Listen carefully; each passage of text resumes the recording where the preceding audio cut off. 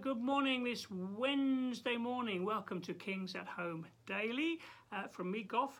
We're going through this week through the Lord's Prayer, hopefully encouraging one another in our prayer life, our devotions, something that we, I guess, all find challenging at times, but something that we're also realizing is so hugely important in these days, and to be praying for our nation in particular.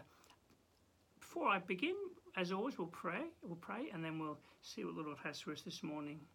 Lord, please help us now. I don't just want to heap up lots of words. We want to hear you and be encouraged and led by you, that we grow in this important business of prayer in our lives. I ask it in Jesus' name. Amen. Well, a couple more quotes on prayer to encourage you. Got a couple here. This is an interesting one from Charles Finney.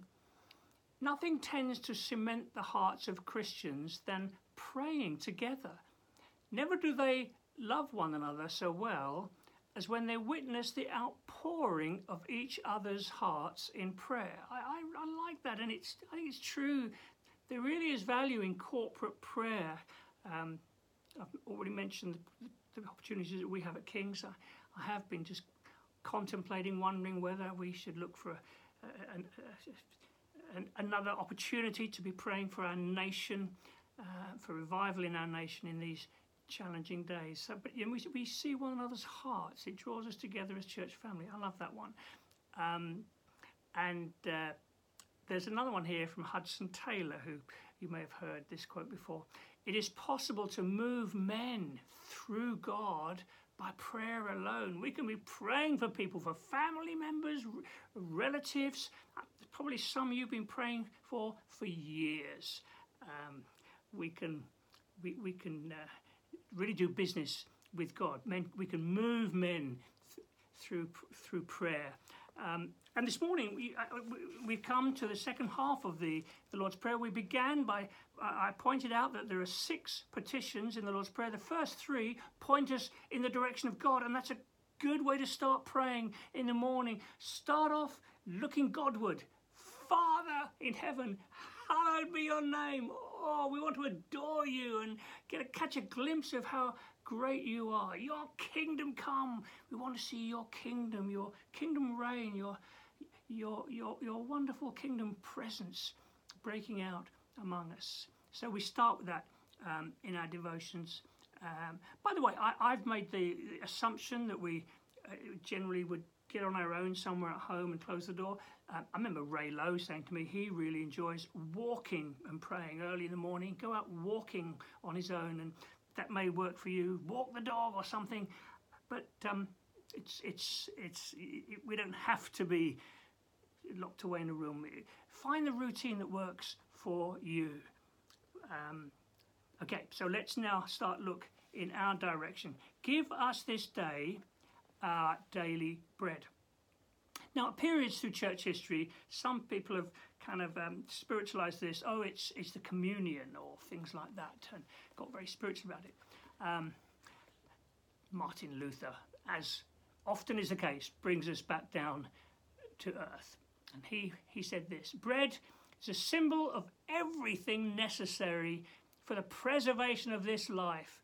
Food, a healthy body, good weather, a house, a home, wife, children.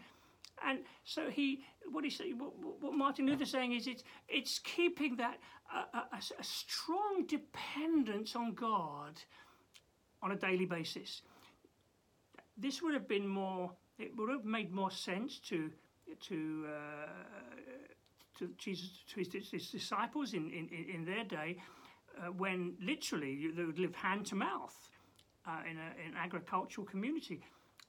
We've got a problem in as much as, okay, it's a privilege to be provided for and to have most perhaps would have a regular income and so on and so forth. And that can lead us to a place of kind of just losing sight of the fact that, as James tells us, every good and perfect gift comes from above. And so I think what Jesus is saying here is keep a sense of your total dependence upon your Heavenly Father in every aspect of life. It's not. It's stopping to acknowledge, Lord, thank you for health. Thank you for the home that I have. I don't take it for granted. Thank you, Lord, for the home that I have. Thank you for my wife. Thank you for family. Thank you for food. And of course, that will often lead us to be praying for those who haven't got those things. Oh God, I pray, would you have compassion? Show me how I can have compassion on those who haven't those things. So it's recognizing that every area of our lives is covered by the kindness of God, and to keep a sense of gratitude. I think that's so important. Please, please, please don't neglect. You know, we've moved away very often from saying grace when we sit around table. I mean, as all things, they can become an empty routine, but they can also continue to be very meaningfully. Lord, thank you. This is great. Sitting around table with the lovely food with friends. Thank you, Lord, for your kindness. And as I say, to keep that sense of gratitude to God. I think gratitude oils the wheels of prayer, and it helps us then when we move on to things that we need. We're not just being selfish. It's coming out of an ongoing dependence on God. Lord, I need help. Would you help us in this respect? In the stuff of life, everything can be brought to the Lord as part of our prayer. Give us this day our daily bread. Lord, would you help us in this little area of family life? Would you help us with that, Lord, my use of time there? Would you, Lord, give us this day our daily bread. Lord, I'm looking to you concerning my finances. They're yours. I'm looking to you, Lord. I don't just depend on my own resources and skill, Lord. I want to live with a sense of dependence on you, so that you can use me however you choose. Give us this day our daily bread. What a beautiful, beautiful privilege to be able to bring everything to the Lord. It sometimes goes through my mind, that's too small a thing. Perhaps I shouldn't pray about that. But I think that's foolish. You know, doesn't Jesus tell us that not one bird falls to the earth? He doesn't know. He cares about the details of our lives, and we can bring the details of our lives to him on a daily basis.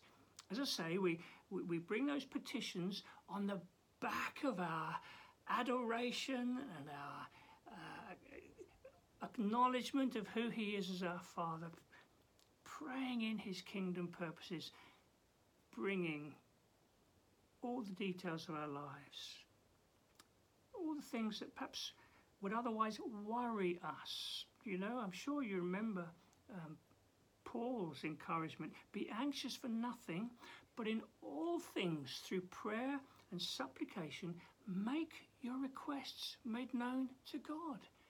Next line says, and the peace of God, which passes all understanding, will guard your hearts. So what a wonderful opportunity. Things that are troubling you, worrying you about your daily life. Maybe you are worried about money, or you're worried about your health, or you're worried about, I don't know.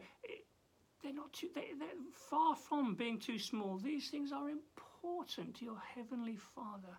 Give us this day our daily bread. Lord, I want to trust you for this today. I want to walk in peace today. I don't want to be anxious. Lord, I want to have a godly attitude with finance. I'm trusting in you.